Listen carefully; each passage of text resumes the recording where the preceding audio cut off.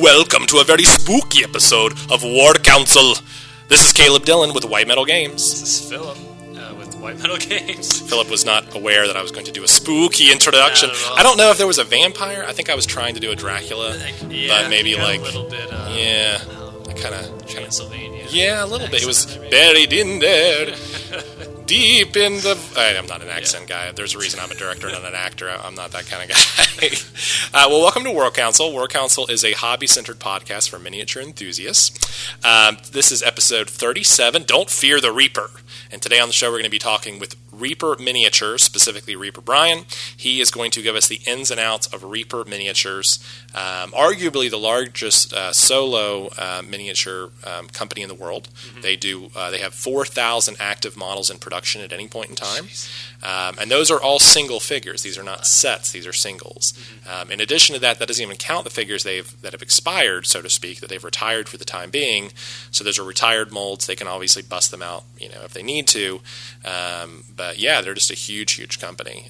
And they do them all the old-fashioned way. It's all like resin. It's all molds. It's not vacuum form or anything like that. So, although what we are going to find out later is what sort of new technology they're getting into.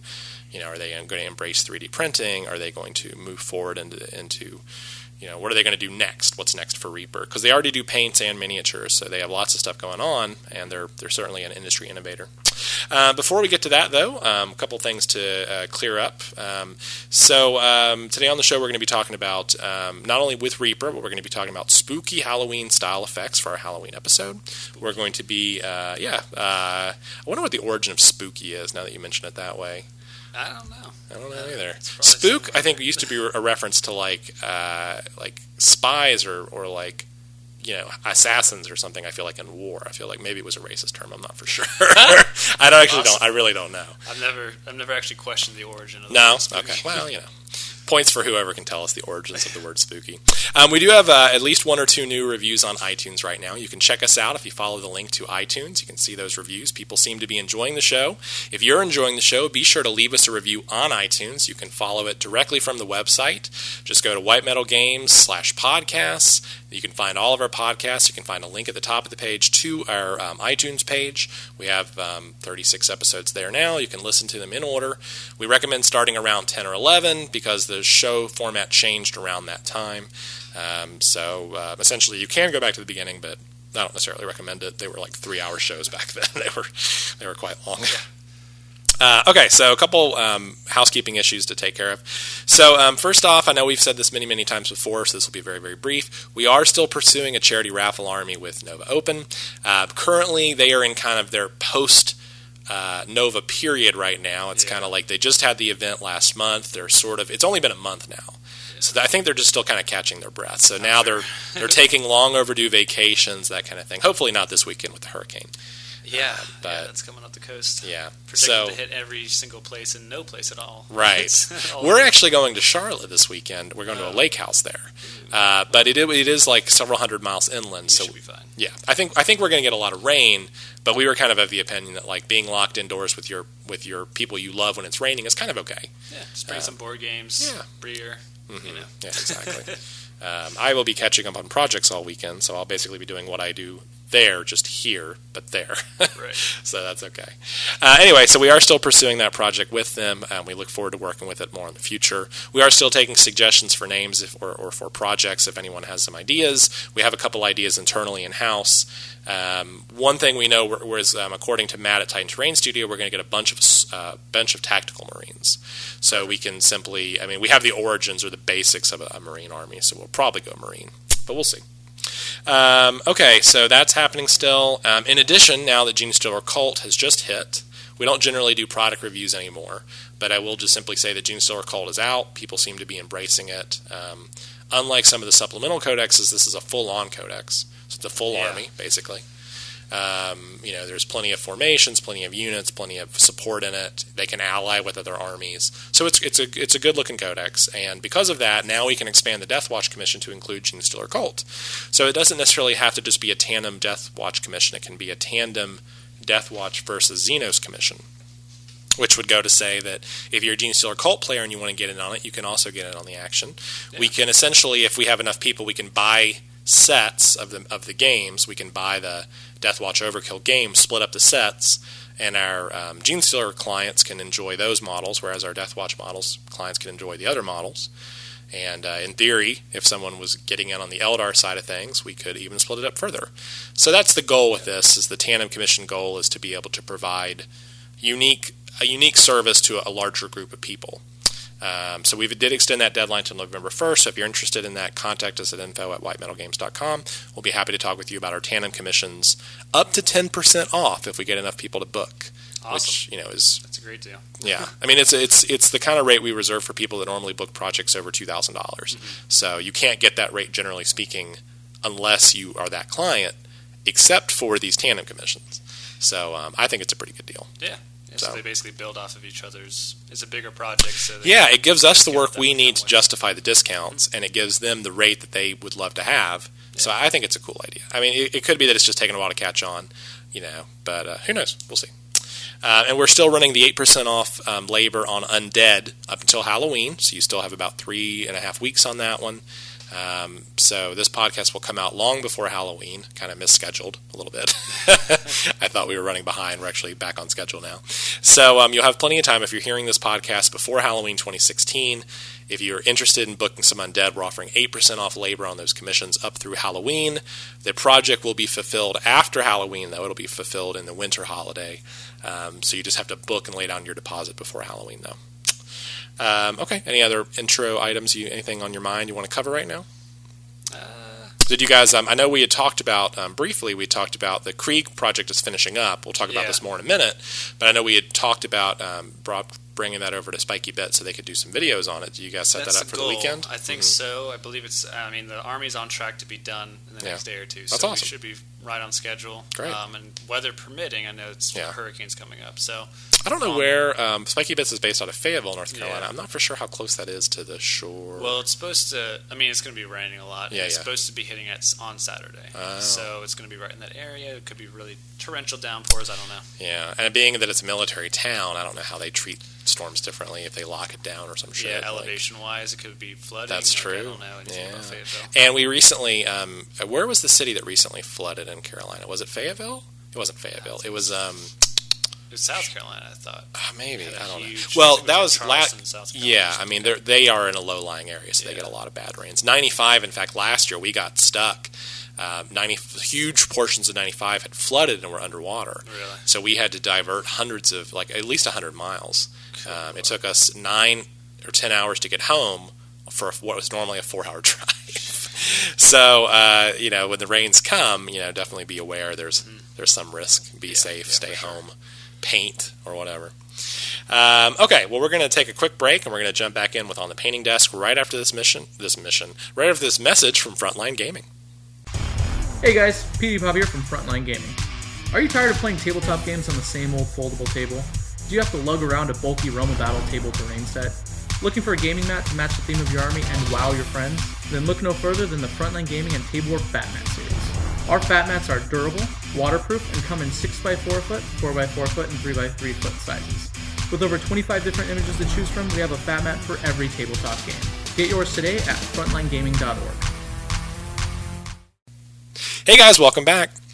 We're going to jump into On the Painting Desk. This segment of the show is sponsored by Frontline Gaming, frontlinegaming.org, your source for all things ITC, terrain scenes. They also sell product at 25% off GW rate, so you can pick up the new Genestealer Cult stuff at a good rate from their store.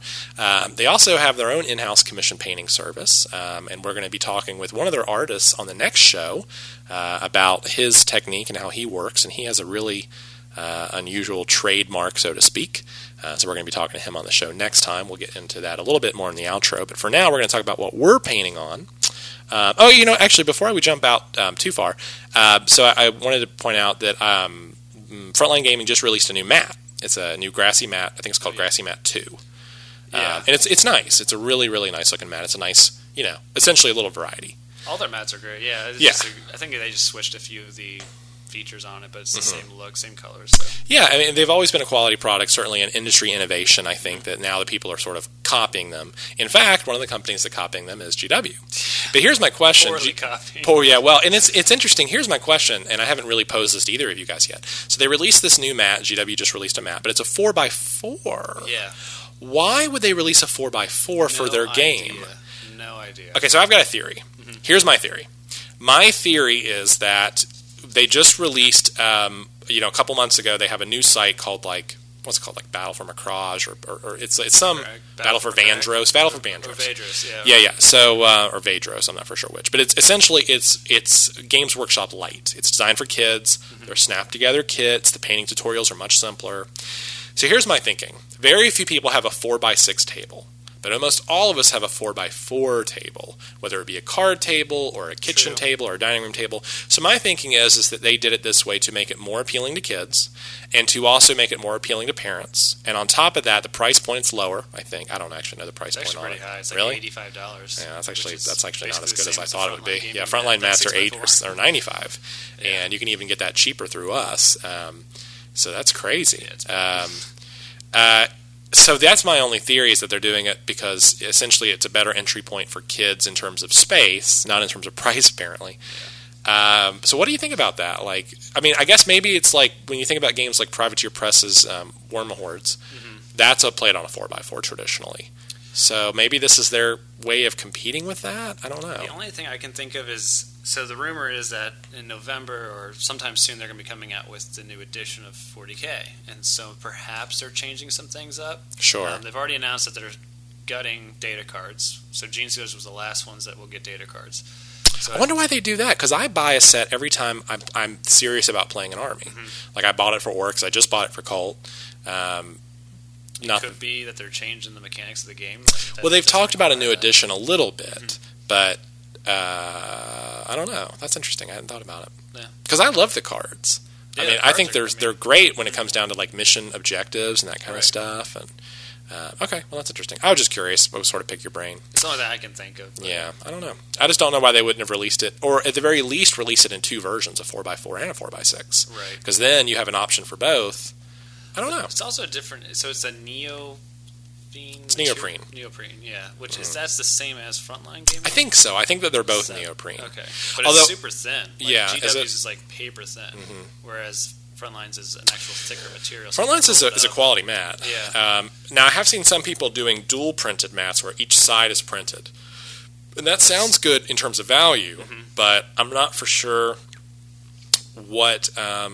I'm not for sure how that affects the mat. Is it a different quality? You know what I mean? I'd like to see one in person. Yeah. Anyway, but it's cool to see GW get on the bandwagon. Although if you want a 4x6 mat, your best source is still frontlinegaming.org, in my opinion. Okay, so painting desk. Took us forever to get back. What are we painting on at the moment, Philip? What are you guys working on? A lot of different things. So, as we've stated the last couple of weeks, we are still working on the Krieg and the Seraphon. So these are two huge armies with display boards and everything involved. So Krieg will be finished this week. Seraphon, we're hoping to be finished by next Friday. We want to present these boards at Armies on Parade. I say really not because I doubt your guys' ability, but because it's a huge project. Yeah, it's a big project. But hopefully with Krieg getting off our desks and finishing up actually a couple other like Tito's bikes and a few smaller things, that will give us just a week or and a half straight just to focus on that. So, do you find, because one of the things we've learned this year is that when you balance multiple projects, I think Val put it really well one time. He said that sometimes you have so much going on you get nothing done. Pretty much, yeah. That's something we've been battling ourselves. So since me and Val have been doing co-ops and stuff, it's been, with all these different projects, it's been difficult to figure out, okay, what do we do? What do we start on? And we've gotten back into the groove of each morning starting off, okay, what are we going to work on today? What are the priorities for the day? How are we I do that myself. Yeah. And we've done that to a degree, but we haven't been doing as much on, okay, how are we going to work together on this? It's been more like, I'll focus on this, you focus on that, and it's not as efficient. So we're trying to re-engage that and figure out a better working process. I mean, to kind of get into that a little bit more, I mean, this kind of goes back, but in the past, like obviously I was a solo painter and then I brought you into the commission. So you became a solo painter working independently. And then when Val came in, he is kind of acting as sort of a de facto project lead for you two. So, he and you get together and powwow and decide on things, and you guys are now working together. And the idea is that the things that you are stronger on, you do, and the things that he's stronger on, he does. And the notion is that, in theory, it creates a faster product, faster turnaround. It's more of a shared environment and more of a studio environment versus a bunch of solo artists working on their own. For me, this is really cool because this is kind of a test, because depending on how this works, we could use this to reinvent everything. Like, we could essentially reinvent everything from the pricing to the commissions to how pay is worked out with the artists. Like, there's room for this to work, but this is going to kind of a dry run to see how it works, that kind of thing. And there's ups and downs with it. But I think what's cool about this is your strengths can complement each other.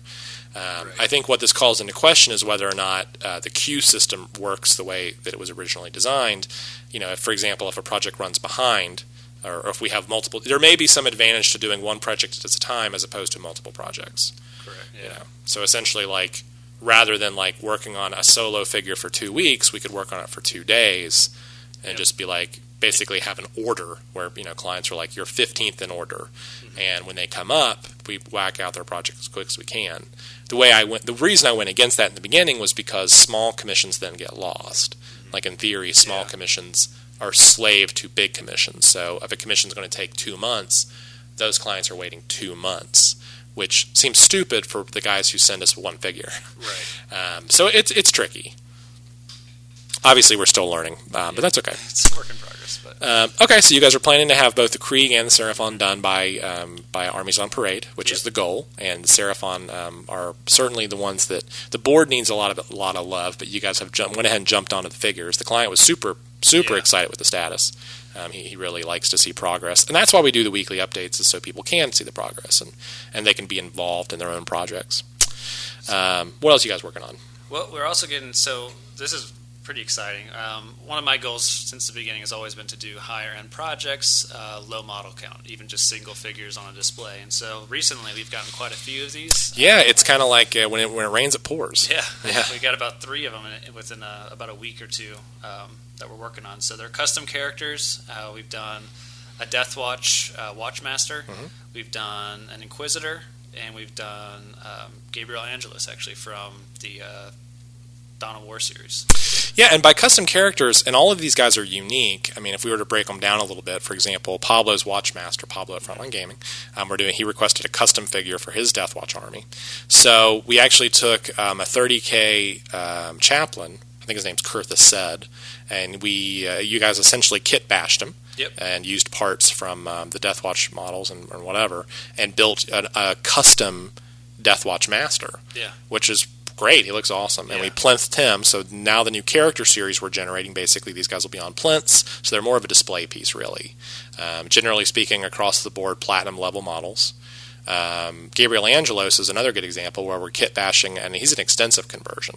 He starts with like a Praetor Tribune, which is an out of stock, out of production, limited edition model, which we're now going to butcher, so to speak, in order to create this Gabriel Angelos character, which is I guess a very popular video game character.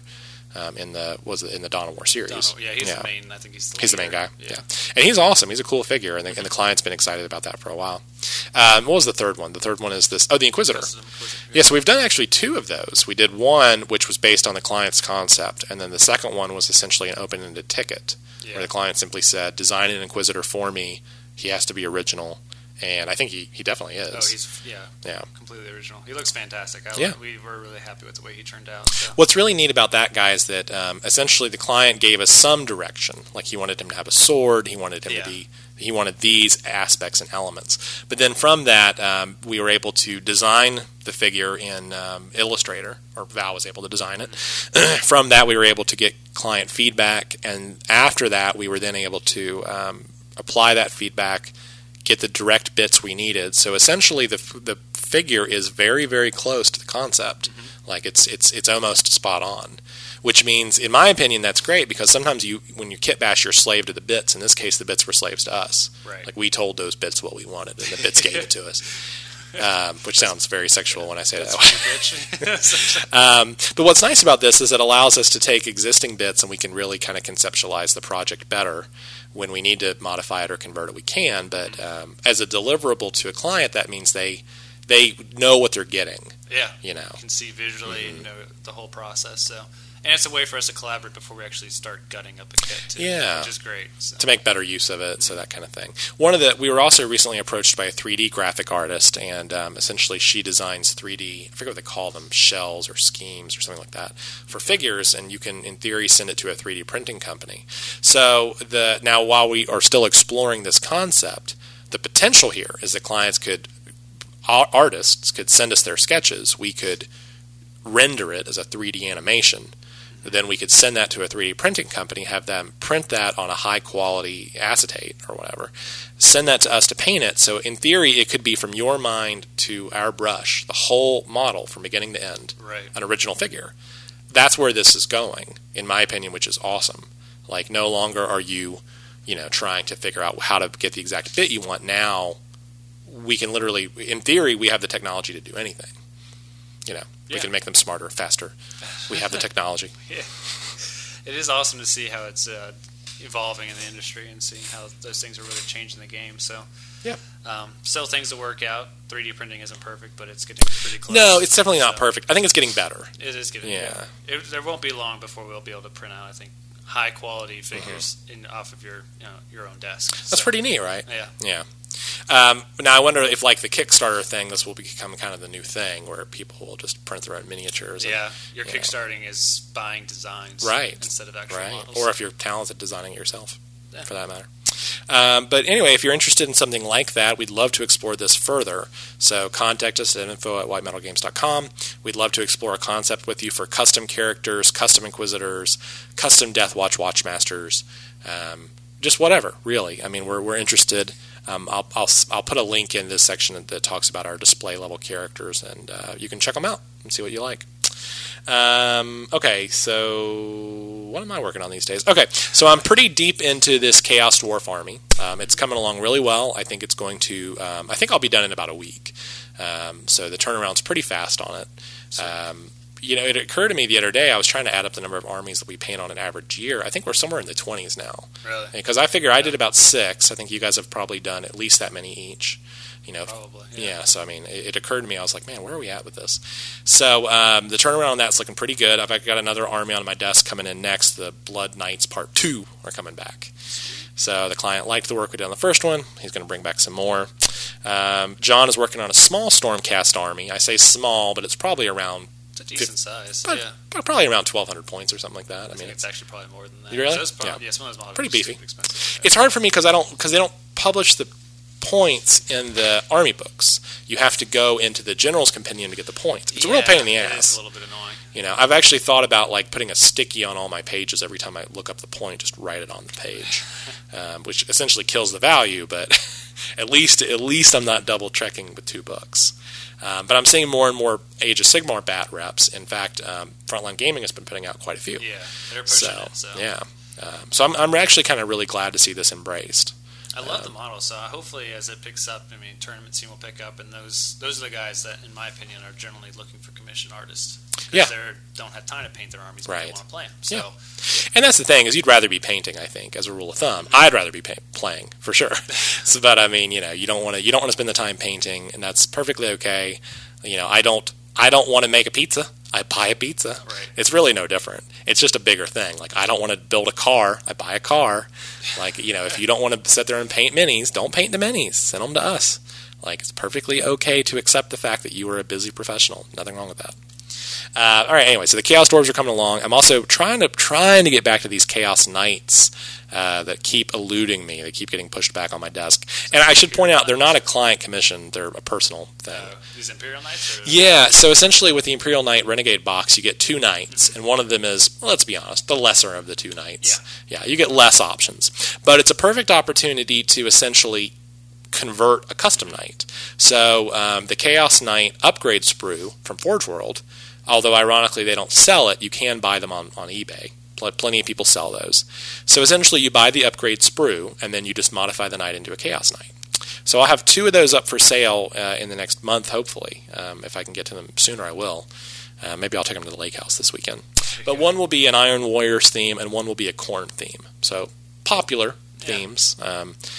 So they'll be ready to go. They won't have all the options of the deluxe knights, but they'll have the options for the 2 base knights, which I forget what they're called right now. It's the Paladin and the... I forget what the other one's called. The Errant or something. Yeah, maybe that. Anyway, so those will be up and available if people want to pick those up. They'll be sample models, so you can essentially pick them up for a steal, and then in the future we'll use those as demo models for moving forward. But that's something we're hoping to get more into. The Imperial Knights have kind of quieted down the last couple months. Since the release of Imperial Knight Renegade, I think everybody bought their knights. Yeah. And now they're splurged. Right. Yeah, they're supped on knights. They're full, and they need some reprieve. So if you need to get them painted up, send them to us. Email us, info@oldmetalgames.com. If you're a Chaos player, we have the kits to modify them.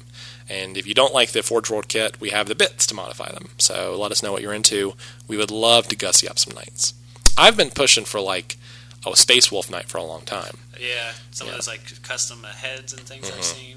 The 3D printed kits are really great, but they're really expensive. Are they? There's this one guy, he knows he's got a good product, because if you add up all of the bits, it costs more than the knight. Really? Yeah, it's like $140 or something. There's this one guy, he's on Etsy, and he sells Space Wolf head, Space Wolf fist, Space Wolf feet. And when you put it all together, it's great, but it's too much. It's way too much money. And he just knows that he's got the market cornered, so he's just like, I can only assume he's kind of like, fuck you, I'll charge what I want, which is fair. I guess it's... But you don't have to do it that way. We can custom convert it and make it more original in-house. We have the bits. So if you would like to do something like that, just let us know. What else am I working on at the moment? Let's see. Viking project. Yeah, so we're trying to get more into bat reps, and the way we're doing that is we want to have more control over our environment. So essentially I've hired a carpenter, same guy that did the renovations to our studio, to build 2 custom tables. Now, he is a longtime Warhammer fan, but he is a big fan of the Riders of Rohan in the Lord of the Rings franchise. Okay. Yeah. So, but he wants to play Warhammer.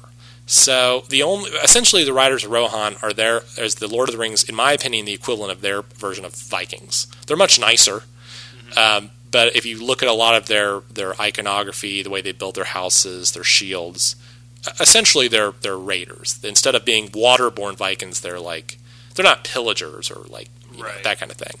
But a lot of their stuff is, I think, inspired by Nordic culture, in my opinion. So essentially, it's a mishmash. We're going to take some Stormcast Eternal stuff, some Chaos Marauder stuff, and we're going to turn it into kind of a good aligned Marauder army. So he'll play them as Chaos Marauders, but he won't be slaves to any of the Chaos Gods. He'll just play them generically. Okay. So it's like if you wanted to take, let's say, Space Wolves and kit bash them with Chaos bits, call them Chaos Wolves, you could do that. There's nothing in the rules that prevents it from happening.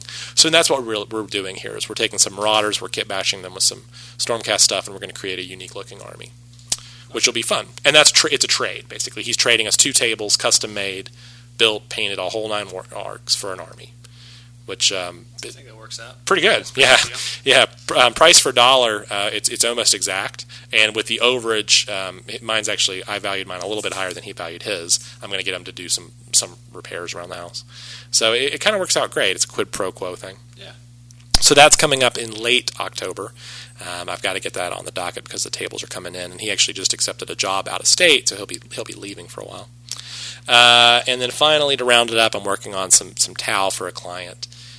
All big stuff, which I really like. Yeah. It's a Vorla. It's kind of a Vorla Sept inspired army with less red, I think is the best way to put it. Is this the Taunar guy too? Yeah, he has a Taunar suit, and he has 2 Riptides and 1 Storm Surge.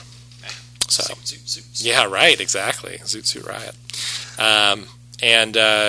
So that's about it right now. So we're currently booking projects for moving forward in November and December.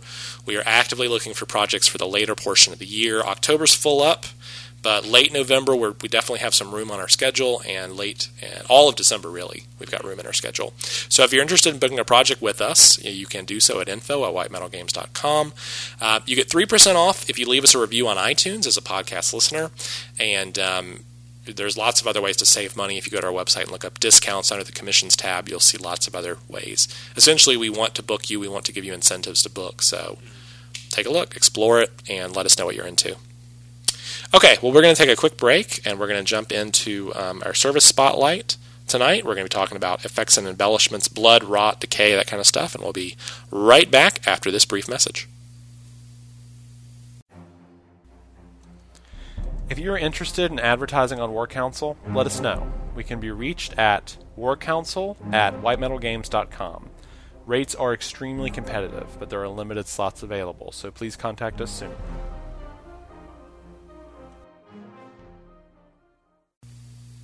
Hey guys, welcome back. We're going to jump into Service Spotlight tonight. Tonight we're going to kind of mix it up a little bit for Halloween. We're going to be talking about gory effects, ghosts, blood, gore, that kind of stuff. Stuff that's fun for, I think, horror-themed models, which, to be fair, a lot of models are horror-themed. I mean, it's a popular... Skulls and blood. It's a popular genre, if you will. So we're also going to be talking about kind of our favorite ways to apply these things. So let's just dive right in. Let's start off with blood. I think that's the best one to start with because it's by far the one that's the most popular, I'd say. Yeah. I mean, people putting blood on their weapons, people putting blood on skulls or whatever. Bodies, whatever. So let's, just to start, we'll acknowledge the fact that there's a lot of good products on the market. But a lot of them require some learning curve or some user experimentation. Yeah. None are the stopgap solution for everything. And in fact, every high-level artist I know has their own recipe for blood. Very few of them just default to what is out there. So I guess I would start with this. The best explanation for painting blood I ever heard was, look at the blood, and if it looks like blood, it is blood. Yeah. That's kind of your starting place. Red paint is not going to work. No. You can't just put red paint on something and call it blood. And let's examine why that is. Why do you think that is, per se?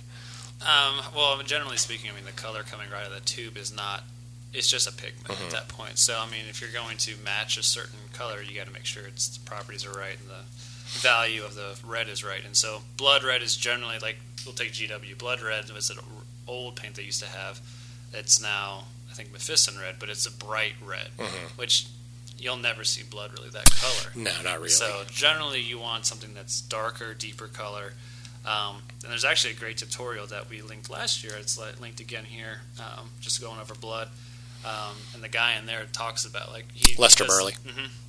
He does the same thing. He actually puts the color of the paint on his finger so you can see if it actually looks natural or not. I think that's a really good suggestion. Yeah. Because essentially when it beads up, you want to sort of take a look and see, does this feel right?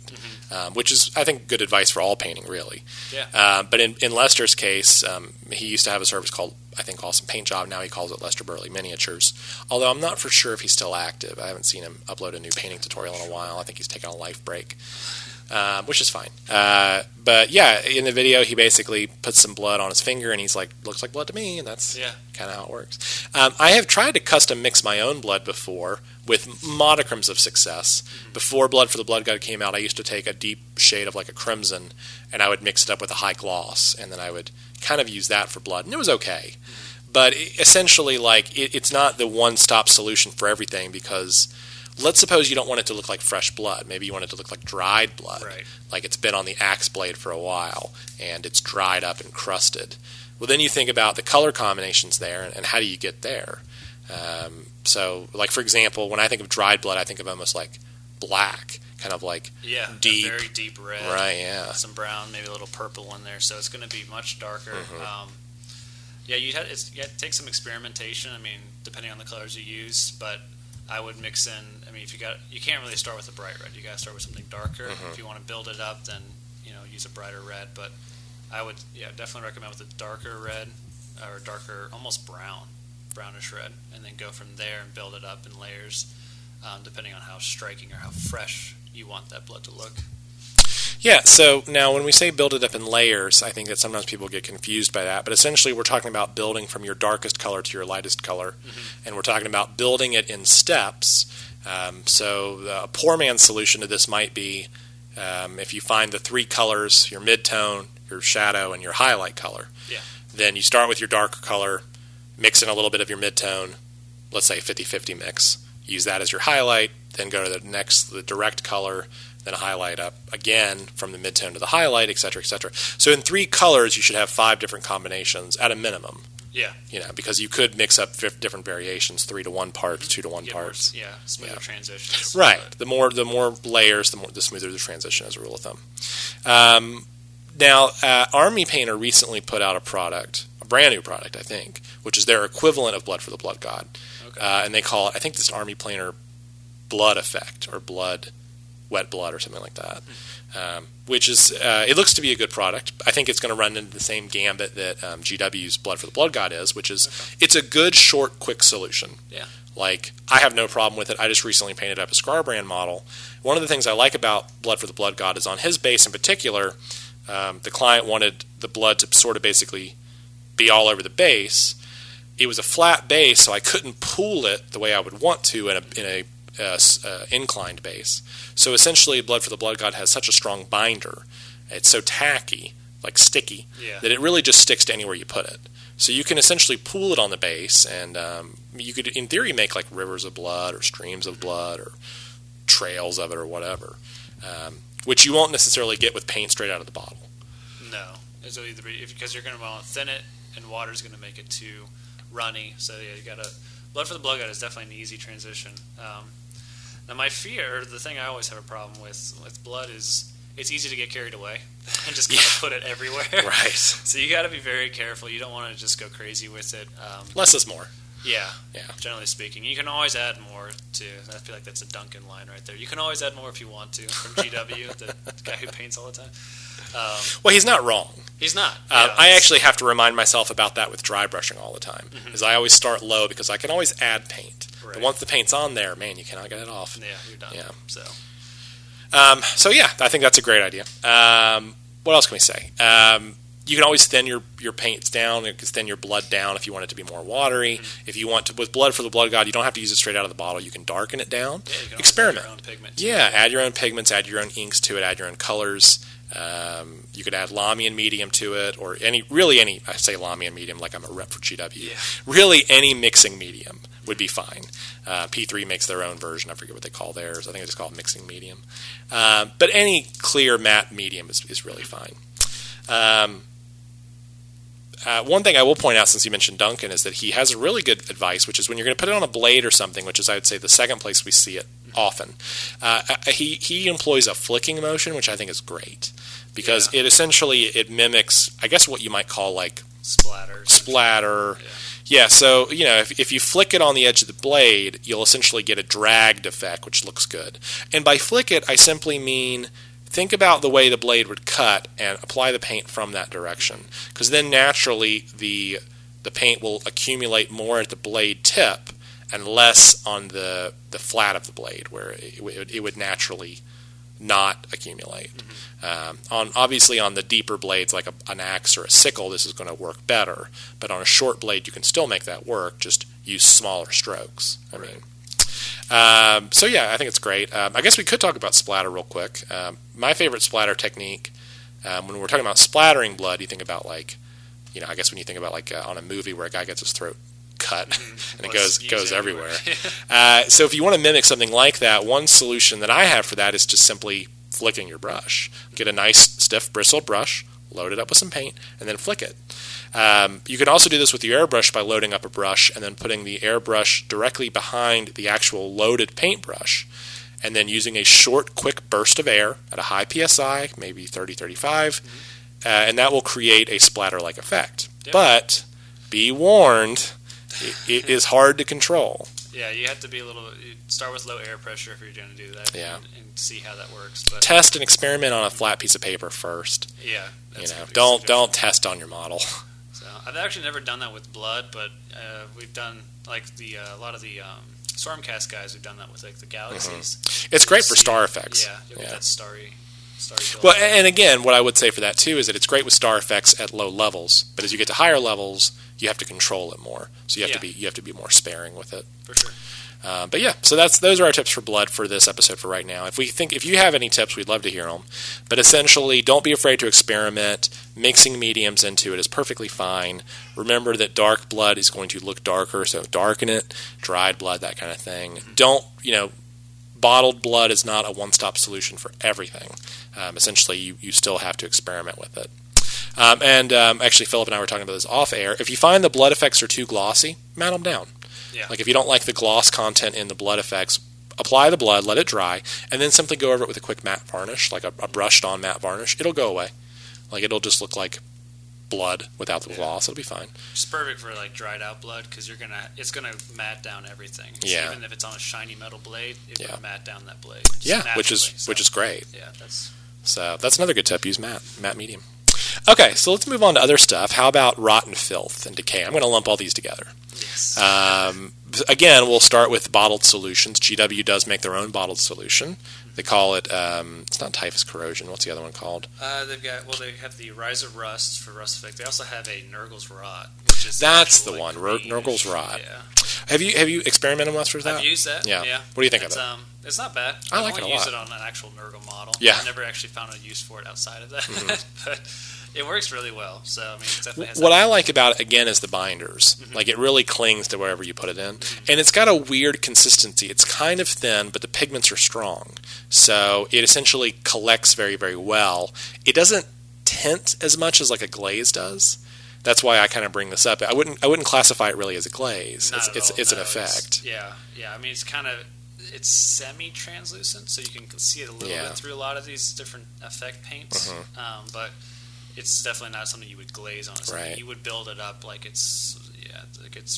you just build it up. Mm-hmm. So it'd be like a big pile or puddle or something like that. And it does stack well. Mm-hmm. You can essentially build it up over several layers, and the newer pigments will be brighter and stronger over the older pigments, that kind of thing.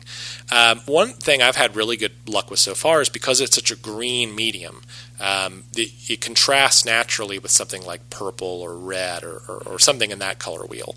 So what I do with Nurgle is I'll start with like a deep, for their guts and intestines, I'll start with like a deep purple or warlord purple kind of color, build it up to like a pinkish, and then I'll apply the effect right on top, the Nurgle Rot. And so you get this really nice contrasting purple-green color, which pops really well. Nice. Who cares if guts are actually purple? It doesn't really matter. That makes sense. Looks pretty good. So I'm a big fan of that. It's a nice, quick, simple solution. Plus, the purple in the guts contrasts nicely with every Nurgle color, really. Yeah. Whether you do your Plague Bears pale flesh, you use them in yellow flesh, green flesh, even black. I mean, it really contrasts really, really well, and it's a nice bright pigment. So I love that.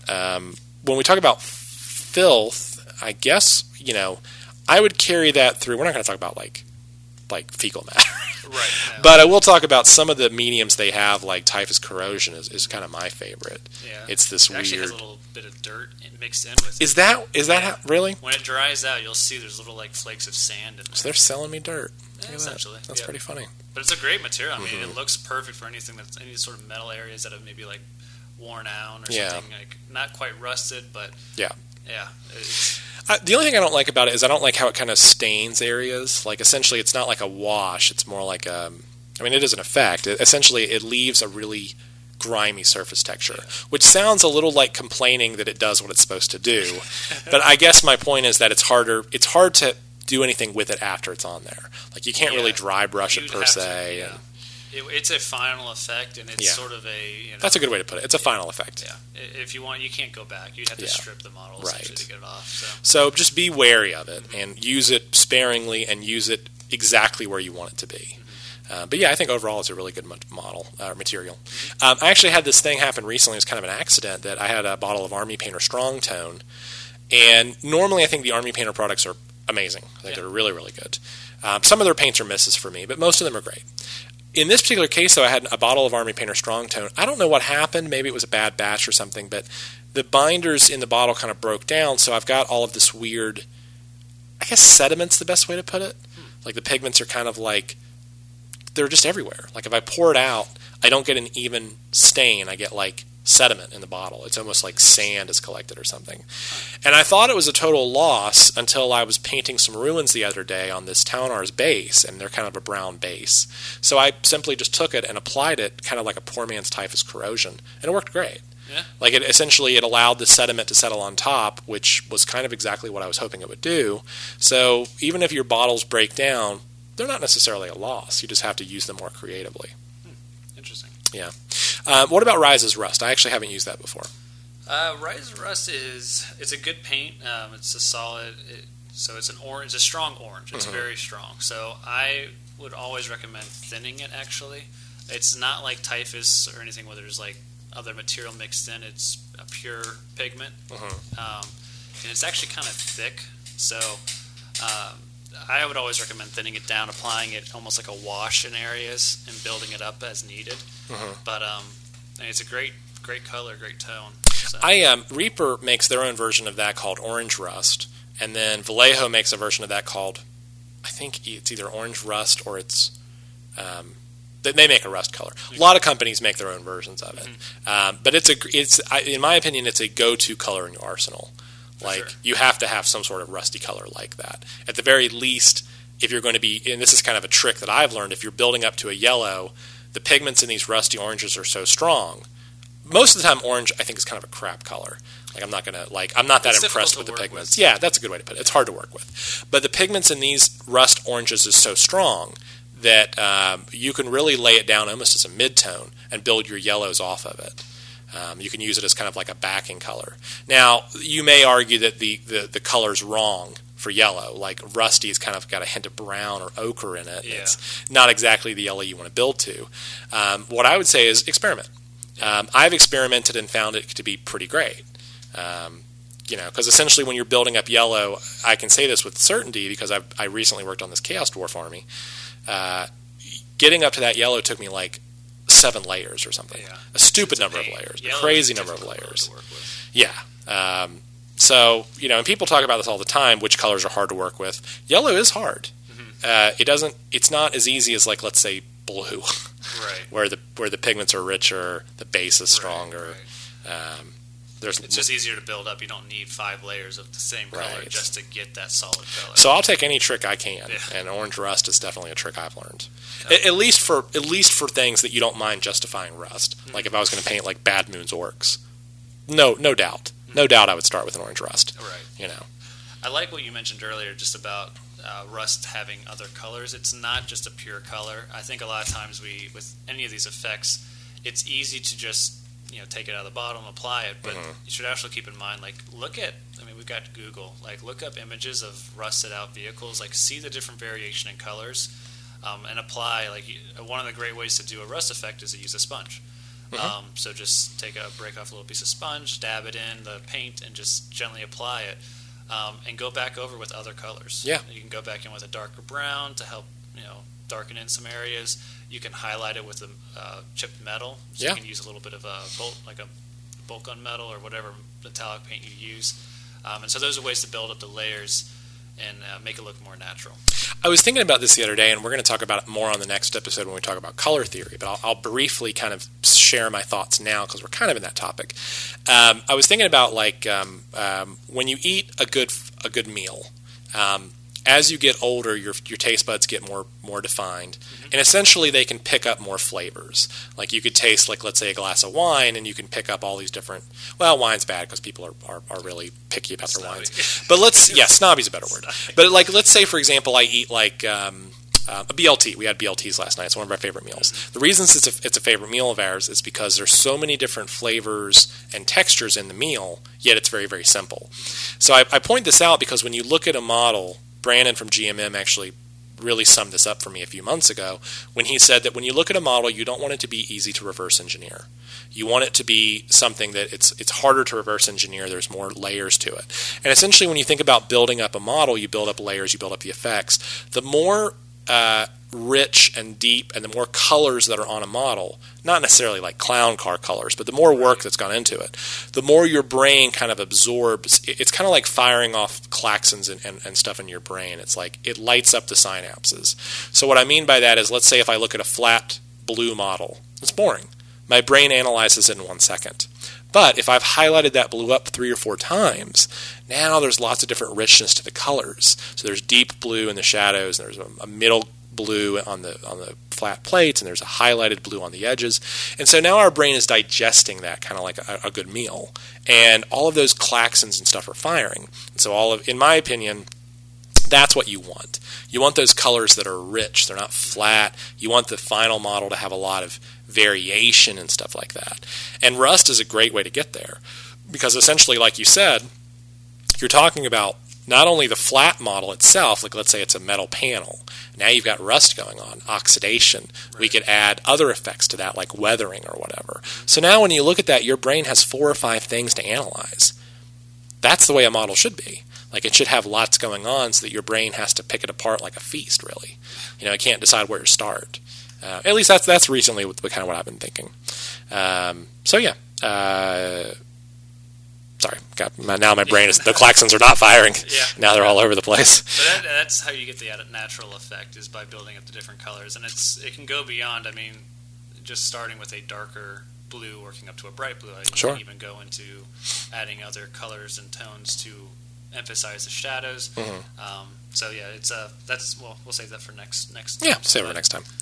All right, before we get out of this entirely, we're going to talk a little bit more about postules. I want to share something that I kind of learned from Blue Table Painting. I'll give them some credit here. A long time ago, they had an artist. I don't know if it's a long time ago, maybe a year or two ago. They had an artist on their conversion team called Brig, and he did a really good job with stuff. And one of the things that he brought, every new artist brought something new to the table.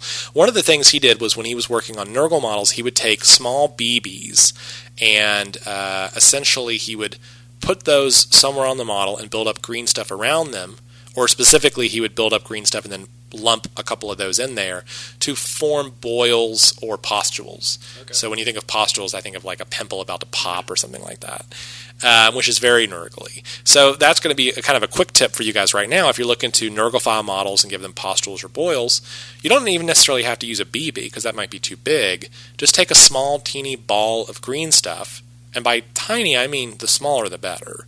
Let them dry. Make a small stack of them, let's say 20 or so. And then anytime you want to do a pustule, just take one of those and lump it on.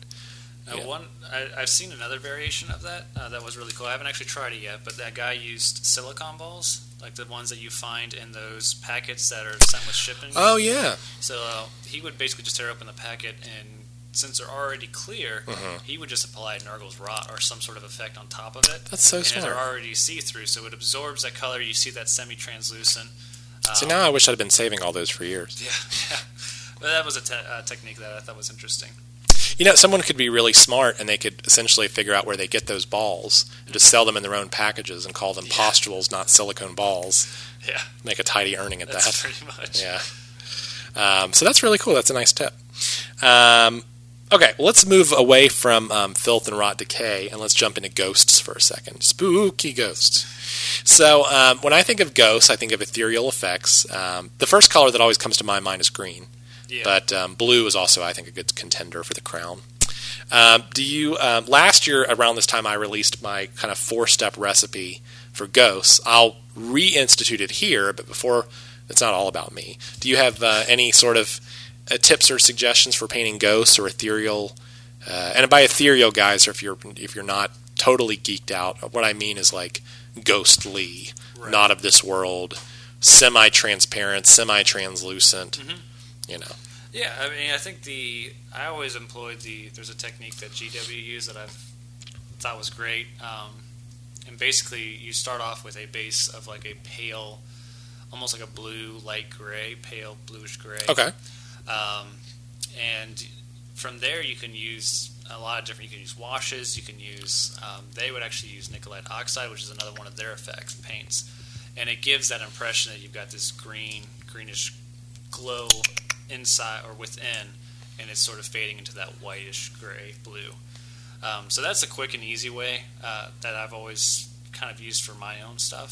That's interesting. I wouldn't have considered Nicolite oxide to be useful for that, but that's actually really clever. Yeah. So you start with like a blue-gray base, and then you use that as almost like, because the pigments are so rich and strong, that's going to settle into the cracks almost like, kind of like a wash, but not dark. Pretty much, yeah. That's really clever. Yeah. That's interesting. I'd like to see it. I'd like to see that. I'd like to take a look at how they do that. That's really cool. Well, speaking of GW, they also had a tutorial back in the day for how to do Legion of the Damned, and the way they basically did that is they started with a dark, I wouldn't even say a dark green, I'd say a mid-tone green. They would wash that down with like a deep green, and then they would build that up slightly through different layers, usually like a mid-tone yellow up to like a pale green-white. And essentially they'd apply some sort of like final wash to it. And the effect you get is essentially all green, a highlighted green model from light to dark. But the thing is that even though obviously that's just a green model, contextually we have associated green with ghostly. Yeah. I don't know why, maybe because artists on TV shows or movies have given that to us, but because of that we've all sort of universally decided, oh, ghosts are green, or blue, depending on how you look at it. But essentially it's not really anything special. All you're doing is you're just assigning color values that we have decided are the right values for ghosts. So if you look at like the recent Ghostbusters remake, which I didn't watch, but I'm sure it was fine. But the only thing that makes those things not just, because they're ethereal and they're see-through, which obviously we can't do in miniatures, but the colors there are basically shades of blue or shades of green. So that's all you're really doing. So for me, what I like to do is I like to start with like a really, really deep, like a purple, almost like a deep bruise, and I like to work it up through shades of blue-green, like teals. So I work it up to like kind of a transparent blue-green, and then I work it up to like an opaque aqua-green, which is a very green blue. Yeah. It's almost more green than blue. And then I'll add a little dash of white to highlight it up as a final highlight. And the effect you get there basically is you get, purple being almost a very, very deep blue. You kind of get the run of the litter there. And I actually just did it on a Morngul for the Warhammer. Forge World makes this really weird model called a Morngul, which is almost like a giant ghost. It's so big that it's holding a horse down with its hand, and the bottom half of its body's been like torn to shit. It's like doesn't even have a lower body. A waist. Yeah, it's actually not to get into meta, but it's actually it's amazing in game. Like it's a really good model. Yeah, and I don't think people field them very much because frankly they're hard to get. They're you either have to buy them directly from GW or you have to buy them from a recaster. Which I won't say which I did, but I will say that it's a quality-looking model and that easy to paint. I love it. I'm a big fan. So I'll snap a picture of that, put that in the episode, and people can see it. It's interesting you start with a dark color. I've always seen people start with like a bright, like almost white, and actually tone it down as opposed to really, yeah, huh? As opposed to building up from a darker base. I don't know why. You see, that's interesting. I hadn't really thought about that, but one of the things I've been thinking about recently. Dennis, about 3 weeks ago, did a set of Silver Tower miniatures. And we both did them for two different clients. I did a set for the game store, Event Horizon Games, locally. He did a set for a private client. We both were trying to match the box art. That was both of our goals. His set and my set are so drastically different. And it's recently made me think about how we interpret things, how our brain can both see the same thing and interpret it totally differently. Yeah. Like I look at that set and I looked at his set and I was like, his set's really pastel. Now Dennis favors pastels, so it's and by that I just mean his color choices. Whereas I don't generally tend to wheel that way. It's okay. There's nothing wrong with either option. Both options have perfectly good use. But I don't know. I don't know why I started painting them that way. I guess maybe I just got it drilled into me early. You build from dark to light, not the other way around. Yeah. Although you can go the other way, obviously. I don't know. That's interesting. I'm still of the camp that I prime 90% of my stuff black, too. Yeah. Like, not because I don't think gray is viable. It creates a brighter surface. But I think I would rather work up to that with a richer shadow than start there and have to work down. I don't know. For some reason, I feel like it's reverse. I think it depends on colors. Yeah. You mentioned yellow earlier, having to build a lot of layers. Building yellow off black is a nightmare. Yeah, you can't do it. Yeah. It starts off green. You can, but it's a real pain. Well, the easiest thing is just actually start from 7 white. Layers later. Yeah. But if you do it with like a white, you can get it in one coat. Yeah. That's so efficiency-wise. There are certain colors that benefit from a brighter base coat. Yeah. GW actually had this thing in a book years ago where they would start with a white model and they would wash them down with a yellow wash, and that's how they got their yellow. And it was perfect. Yeah. It was like, holy shit, very instant fast. yellow. Yeah. So, very cool. Okay, well, I think we've covered basically everything I wanted to cover for this section. So we're going to take a quick break, and then we're going to jump back in with our interview with Reaper Brian. We're going to talk to Reaper Miniatures about all things Reaper, and we'll be right back after this. Need a model assembled or painted but no money to spare? White Metal Games is now offering trade-ins. Send us pictures of your old models, bits boxes, even new kits. Make us an offer we can't refuse. Don't like negotiating and haggling? White Metal Games also offers consignment services. You can send us your old models, books, games to sell. We sell them through our eBay store, and you pocket 55% of the sales price. You don't have to worry about eBay fees, PayPal fees, shipping fees. There's no crazy percentages, just easy money. Contact us at info@whitemetalgames.com today. Hey guys, welcome back. We're going to dive right in tonight. We have a special interview tonight. We have Reaper Brian from Reaper Miniatures Incorporated with us on the phone tonight. Reaper, as you guys well know, is, in my opinion, the largest independent manufacturer of RPG miniatures in the whole world. And they started with humble origins, and we're going to learn more about the company that we all know and love, and find out more about how the gears and the machine work, how they press out so many miniatures each year that we love, and find out more about it. So, Reaper Brian, welcome to the show. Thanks for having me. Absolutely. So, Reaper Brian, just so that people know, what is your position in the company, and how did you come to work for them? So I'm community management, public relations. I'm also working in IT. Wow, you wear many hats. I do. Well, we're a small company. We have less than 30 employees, so most of us wear multiple hats. And over the years I've been here, I've been shipping manager, production manager, casting manager, and I started in the mailroom. That traditional story of started in the mailroom and worked my way up gradually. So you started at the bottom, worked your way up. And now you say there's only 30 employees at that company, but that's mind-boggling to me. Because I think about how many miniatures I just order from you guys every year, let alone at local game stores and that kind of thing. So you're saying 30 people keep the whole ship running? Absolutely, yeah. That's amazing. So, like, there's, in the factory, in the warehouse where you guys are packaging up, casting stuff, 30 people in and out every day. Yeah, and that includes the managers and the sales staff and that's so incredible. All of that. Yeah. I would have thought there was so many more than that. So let's talk a little bit about the origins of Reaper. I know that it started small. It started as a garage company, correct? Like just out of somebody's private home? Yeah, the brothers, Ed and Dave Pugh, they started Reaper in their garage when they were doing a historical World War II airplane dogfighting game, and they couldn't find the models of planes that were their favorites from that era. So they learned how to sculpt and create their own, and they learned from a friend who knew how to spin cast, how to make their own copies of the models. So they started producing airplanes for this game, and along the way they went, well, wait a minute, if we know how to do this, we also play this D&D game on weekends, and let's make minis for our characters. And they started doing that, and along the way they met other people in the industry, and before you knew it, they had a company. Okay, so that's a lot of information to take in. Let's break that down a little bit. Sure. So when they started just manufacturing these planes, how were the first models manufactured? Was it handcrafted? Was it made out of like PVC pipe? Was it like sculpted? How did these guys first? Because most of us want to do something like that, it does require a practiced hand to be able to build anything. It requires a real creative flair. Yeah. Well, luckily, the industry is pretty good about, like, if you go to a convention and you meet a sculptor, they're usually pretty good about showing you how they do things. Sure. So they were able to go and learn how to build an armature out of twisted wire, how to apply the green stuff, and how to move it around. And so these originals back in the day would have been made out of the same basic stuff that we still use today, green putty, brown putty, or gray putty, and some twisted wire or brass rod armature. So they started out just like that, and I'm guessing they either learned to sculpt themselves or they hired a few people that were sculptors, maybe, just to kind of get the ball rolling? Yeah, Ed learned to sculpt, and actually in the early days of Dark Heaven, I think it's been, at least 10 years since Ed's had a new model sculpted himself, because he's the CEO now, and he's busy administrating this company.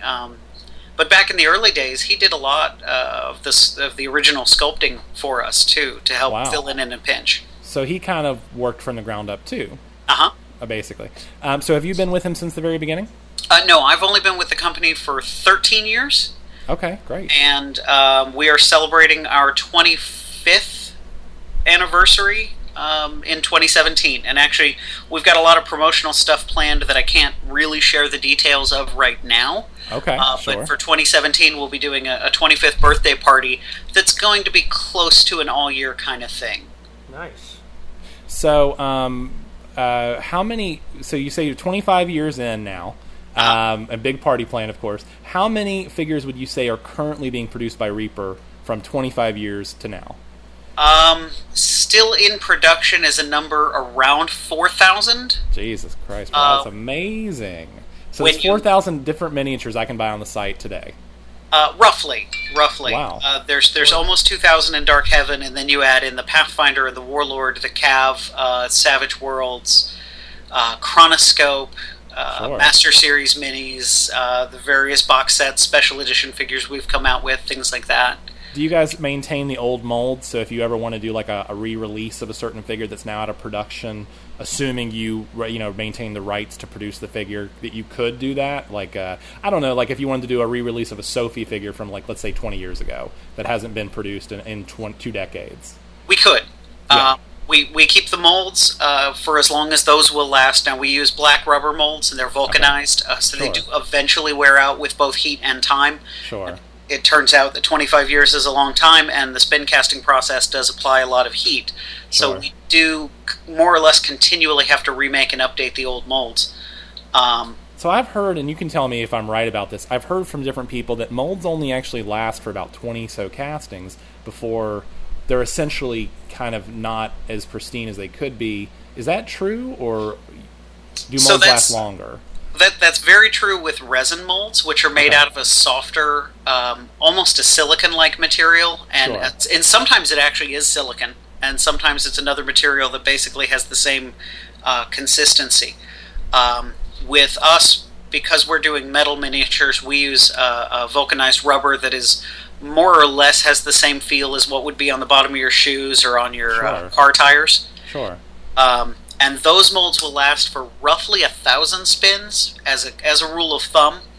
But that can vary depending on the size of the piece. If it's really large, that chunk of metal will then hold that heat for a lot longer because rubber, it turns out, is a fantastic insulator.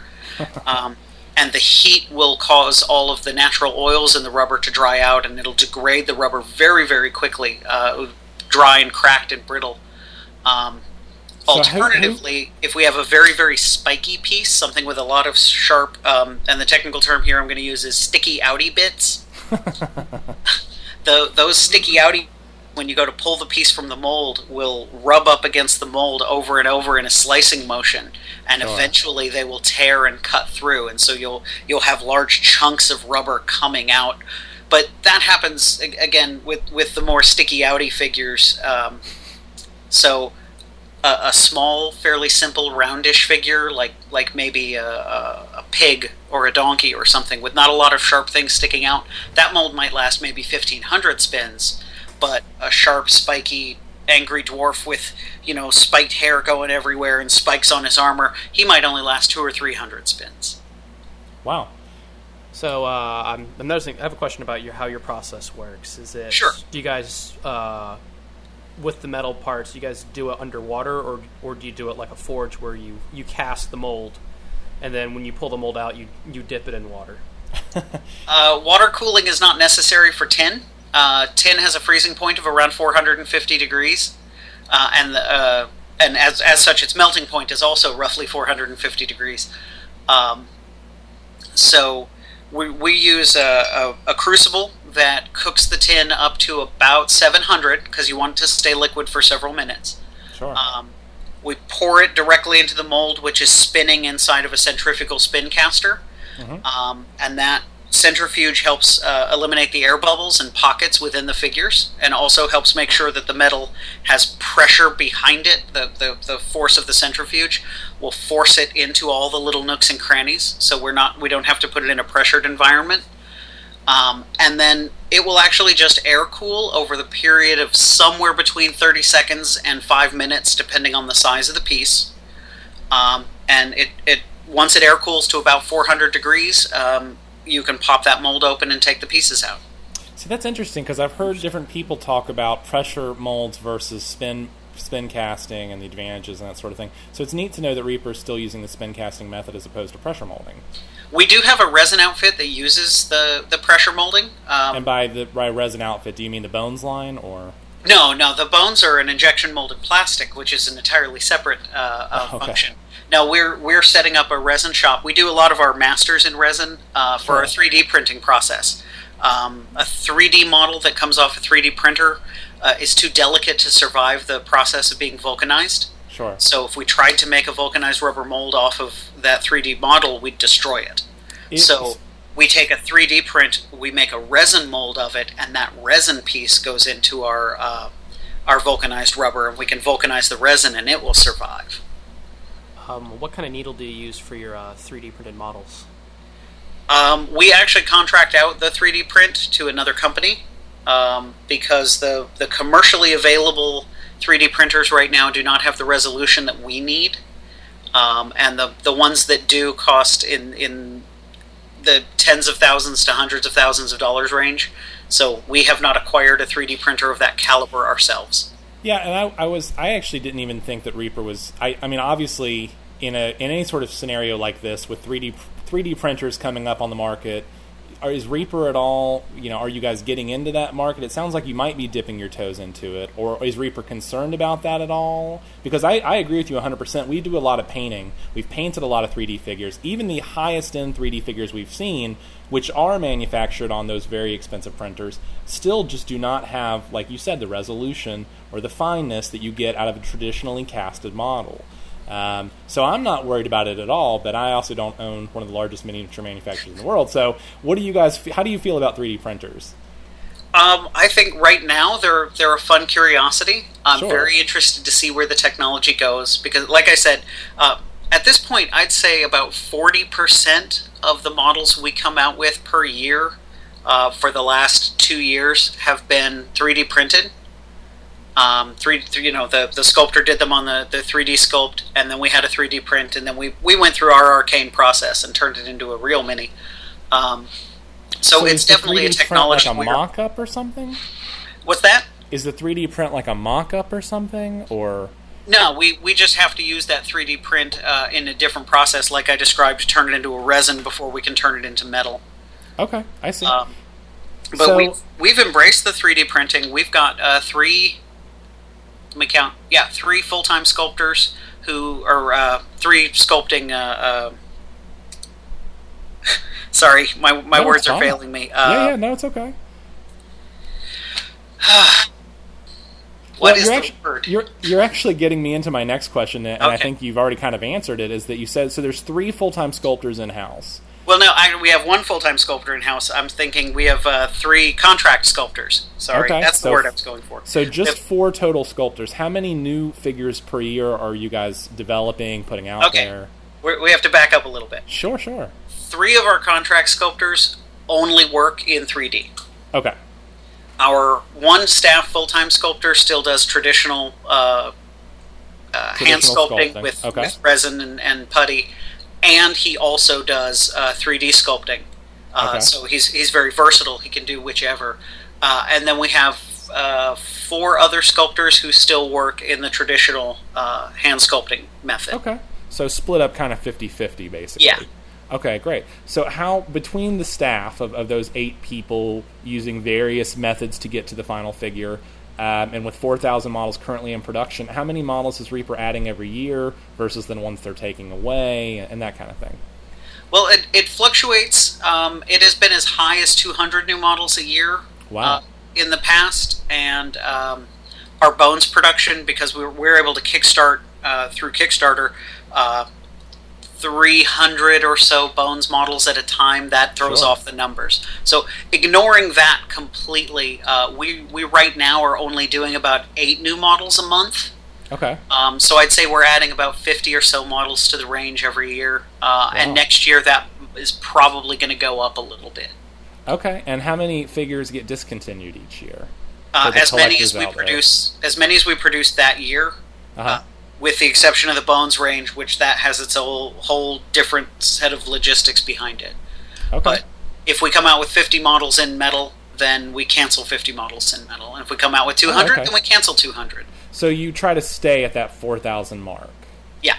Okay, great. And that's probably because, like, over growing pains and just the life of the company, you guys have figured out, like, this is where we're comfortable at right now. This is what we can continue to produce with regular, to regularly get them out to the distributors, that kind of thing. Right. Ease of production is one thing. Ease of carrier on the retailer side is another. If the retailer was expected to have every single model we'd ever produced, right, that would just overwhelm their shelves, ultimately. Sure. So we make it easy by keeping the ranges fairly small and compact and saying, these are the most popular of the last 3 years. These are the most popular 400 Dark Heaven models. They're the only ones that we will work through distribution with. So if you want to get the other ones, you can order them directly on our website. If you're a retailer, they can still come to us and get them so the retailer can still stock them. But the distribution will only have these 400 Dark Heaven figures. And next year it'll be a different subset where probably 350 or so of those 400 are the same, and then the new 50 get tacked in. And the worst selling 50 of that 400 fall out. Okay. So let's talk about Reaper Bones for a minute, because we're on that. I think that Reaper Bones was revolutionary. When it first came out, I was really blown away by just the ingenuity of it. And essentially, in my opinion, some of the largest models are just absolutely mind-blowing. Like Kanjira model, the large Dracolich, whose name escapes me right now. Caladrax? Caladrax. He's great. And we've painted a lot of those, and they're just... I find that with the way that those are done, you can have more fun with a bigger model that would be impractical in pewter and very fragile in plastic. So there's a lot of ingenuity there that I really like. How did you guys how did you decide on doing Reaper Bones? Why was it developed, and what are the plans for it in the future moving forward? Because clearly, like you said, Kickstarter's helping you to keep that train going. You're on wave, 4 or 5 right now, I think? We've done 3. Okay, you've done 3. Yep. Okay, so what's next for Reaper Bones, and how did you guys come up with the need for that? So we found a company that did pre-painted plastic dinosaurs, of all things. Okay. And we were talking about how we could maybe break into the pre-painted plastic market by developing a relationship with this company. And we went to China and we met with them, and they were really cool people, and it was a family-run business, and we really liked that because we're a family-run business. And so we developed this relationship, and we sent them about 30 models, and we developed what we call our Legendary Encounters line, which has not been wildly successful, I hate to admit. Now, these are the pre-painted miniatures, yes? These were our pre-painted miniatures, and those launched in 2007. And so was that company also doing the painting, I'm going to guess? Yes. Was it kind of completely... Okay, great. Yeah, we were basically utilizing the same resources that they used to make these pre-painted plastic dinosaurs. Sure. And we, at the same time, around 2010, we're doing a lot of conventions. We're increasing the number of conventions we go to. And we go to a convention and we do a paint and take event, which is where we give you a free mini, and you sit down and you paint it. And this is how we introduce you to the hobby. And it was becoming prohibitively expensive. The price of tin in the early 2000s was just skyrocketing. And we were losing money hand over fist on these paint and take events. So we said, well, what if we gave them these Legendary Encounters figures, because they are comparatively inexpensive. Right. They're about a third the cost of a metal mini. And we said, well, but those are pre-painted. Who wants to repaint a pre-paint, right? And I realize that there's a hobby built around that these days, but at the time, this was our thought process. Sure. So we contacted our manufacturers in China, and we said, can you send them to us unpainted? And they did. And we sat down and we tried to paint them. We were like, hey, these are great. We can give these away at our paint and take. And then it occurred to us that if we were going to give people these soft plastic models in our paint and take, that they were not going to then come to the booth and buy the metal one. Sure. They were going to want to buy the product they had just tried a demo of. Right. So we were like, well, we have to release these unpainted plastic figures, and as it happens, I think they'll be pretty popular because they're kind of fun, and the squishy means they don't break, and they hold exactly the detail just fine. So we released them, and almost immediately sold out. Like they were ridiculously popular, and we said, oh wow, okay, well, if this line is going to be that popular, then we should really do something to explode the line very quickly. So we turned to Kickstarter, where we could get financing for what we had hoped at the time would be 10 new molds, which would allow us to produce 30 new figures. And we were like, we need $30,000. We actually needed $100,000, but we needed $30,000 from the public because we had the $70,000 ready ourselves. And we were like, if you guys will help us raise $30,000, and at the end of 36 days, the fans helped us raise $3.5 million, and expanded the Bones range not by 30 models but by 200 models. Wow. So just an incredible success. We were completely unprepared for it, and it's just been great for us. So it seems like you kind of it was sort of planned, but then also sort of stumbled into. But has absolutely revolutionized the way I think people think about Reaper, for sure. I mean, just the availability of the models, the accessibility of them. Like you said, they don't break as easily. So, like, for example, at our gaming table, my DM just throws all his models in a box. With Pewter, they would chip up. But exactly. with these, they're great, and they seal well, they paint pretty well. They're great. Speaking about paint, so 25 years into the company, when did you guys add the paint range to Reaper? And how successful or unsuccessful has that been? Because some of my favorite colors are from Reaper. And like your guys' models, some of them get discontinued, and I curse and swear for a while, and then I find a replacement.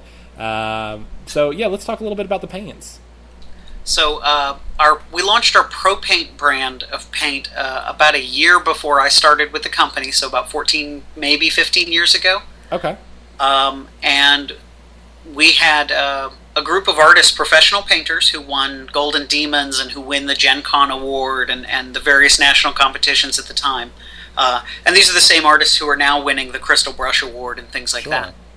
We had them come down and try out our paint because we really wanted to get the word out there. And we thought if we get these professionals using our paint, then that will help promote the brand. Like endorsing it, basically. Like you wear our shoes, you're one of our exactly. I'm with you. Exactly, yeah. And they came down and basically told us how terrible the Pro Paint was. Okay. And so we hired one of those painters. Her name was Ann Forrester. She's won 2 Golden Demons and a couple of other international awards. Very well known in the industry. And we hired Ann Forrester and said, can you design a better paint line? As a miniatures painter, something that has the qualities you want, since this Pro Paint doesn't. And she spent 2 years learning chemistry. And came back and said, yes, here it is. This is your paint line. This is the Master Series paint line, which we've been producing now for about 11 years. And it's been incredible. We just expanded it a couple of years ago. We added the MSP HD, which is a high-density pigment range, which is designed for better base coats, where the core range can be a little thin, where you might need 2 or 3 layers on a coat to cover. But that was actually a design intent because you get better blending and smoother transitions from one color to the other if you're trying to do some of the advanced effects if you have a thinner paint. I think that a lot of painters don't understand that at first. I didn't when I first started painting. I would notice different consistencies in the quality of the paint in terms of thickness and that kind of thing. Yeah. And I was very confused. But you're right, as you start to pay attention to it, like the HD line versus the Master Series line, it's very clear what each one is intended for.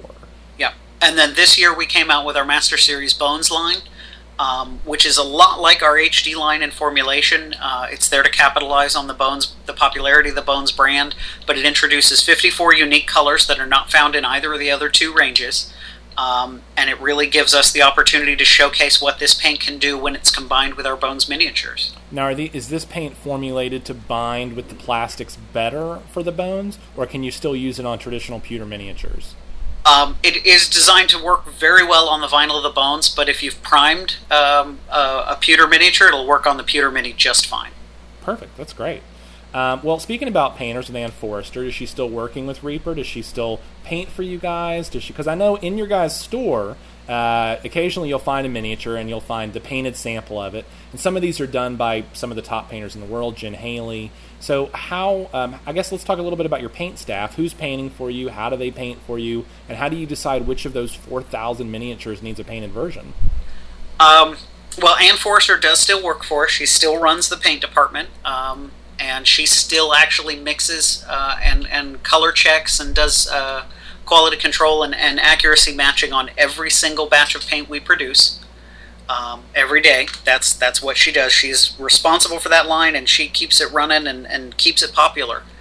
Beyond that, we have one staff painter. Her name is Katie Summer, and Katie paints miniatures for us. And basically what we do is we hand her, these are the minis that are coming out this month. Paint a couple of them, and she chooses which one she thinks she can get done by the deadline, ultimately. Sure. But with our other painters, like Jen Haley and Rhonda Bender and Derek Schubert, Michael Proctor, Jessica Rich, these are our freelance painters, and they paint for a living, and so basically they will choose a couple of minis, and they will paint them and shotgun them to us and go, here, I've painted these, do you want to buy any of them?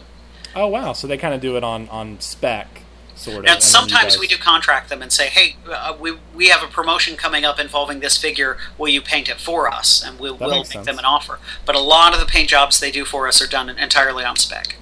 Can other painters that are not on that list of top professionals reach out to you about that kind of thing? Let's say there's someone who is a very well-schooled painter and they want to paint for Reaper. Could they reach out to you guys, or if so, how would they do so? The easiest way for them to reach out, we actually have created on our website what we call the Inspiration Gallery. Sure. You can upload your photo of your painted mini, okay. As long as it's a Reaper mini and you know the part number. Sure. So you look up the part number for it, you upload it, you associate it with that part number. That comes across my desk every morning. I look through the entries. Any entries that I think are good enough, I will approve, and those will go on display in our website. Any artists who have particularly caught my eye and I go, wow, they are consistently turning in top-notch work, I send their name over to our art director, who, when he has a need, which doesn't come up every day, Sure. but when he has a need, he will contact these fresh blood and go, hey, we've noticed your talent on our website. Would you like to do additional work for us and be paid for it? Because we don't pay you for the work you submit through the Inspiration Gallery. Sure. But you also, when you do that, you get to keep the mini. So if you can submit the photo to us, we're promoting it, and now you've got that mini you can put on eBay and go, hey, this mini's featured on the Reaper website, that kind of thing. Yeah, I mean, it's like an audition, so to speak. And you can audition as many times as you like, as often as you want. And you guys, essentially it sounds like you guys are looking for top quality painters, but, like any top business, you're picky. You want the best. And we've got several artists who use our Inspiration Gallery as their personal gallery for their Reaper stuff, because one of the things you can do is you can search by the artist. So if you have uploaded 30 models and you want to show people, it's easier to come to my website and type in your username and filter and go, here's the 30 minis I've painted, than it is to kind of maintain your own website if you're not tech savvy.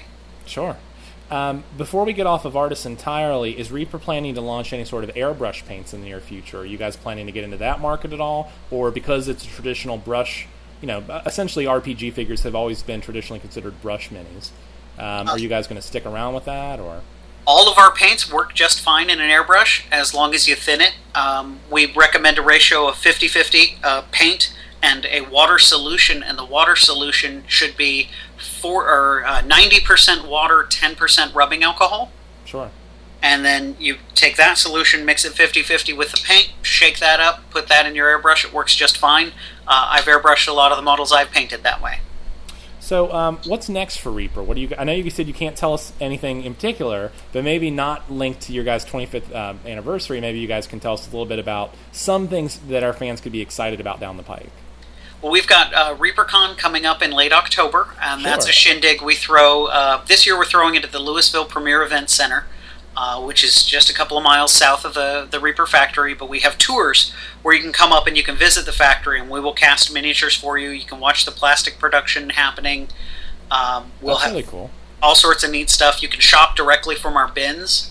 Sure. So if there's something you wanted that's out of production, you can come through and go, wow, this is the bowl of it that gets filled when it gets cast. So you can just take directly from that. How big is the warehouse or the factory? Oh my goodness. Is 20,000, 30,000 square feet bigger? It's fairly big, and we actually have in the last 2 years added on additional space to it. added an annex onto the front, and this year we just finished about a month ago adding an annex to the back. We just put in a mezzanine that allows us to access the second floor, because it was a tall building and it was only one story. It's 2 stories in height, but it only had 1 floor. So we've put in a mezzanine, so now we have a 2-story building. We've got a lot of storage going on there, so we're expanding the square footage every year. So I actually have no idea how big it is from a square footage standpoint. It's grown beyond measure at this point. Yeah. So tell us a little bit more about ReaperCon before we sign off. What can people who aren't able to attend, what should they expect when they can attend, and what kind of stuff do you guys have planned? So we bring in, I think this year we're bringing in 38 professional painters and sculptors. Okay. So lots of classes, I'm guessing. Lots of classes where they will teach. They also sit down in a large common area when they're not in class, where you can approach them and sit down one-on-one with them and go, hey, I'm really struggling with this technique, and I know you're very good at it. You show them an example of your painted work, and they can show you, some pointers. I hate to say what you're doing wrong, because that implies that there's a right way and a wrong way to do things, but they can show you better techniques to do things. Areas for improvement, that kind of thing.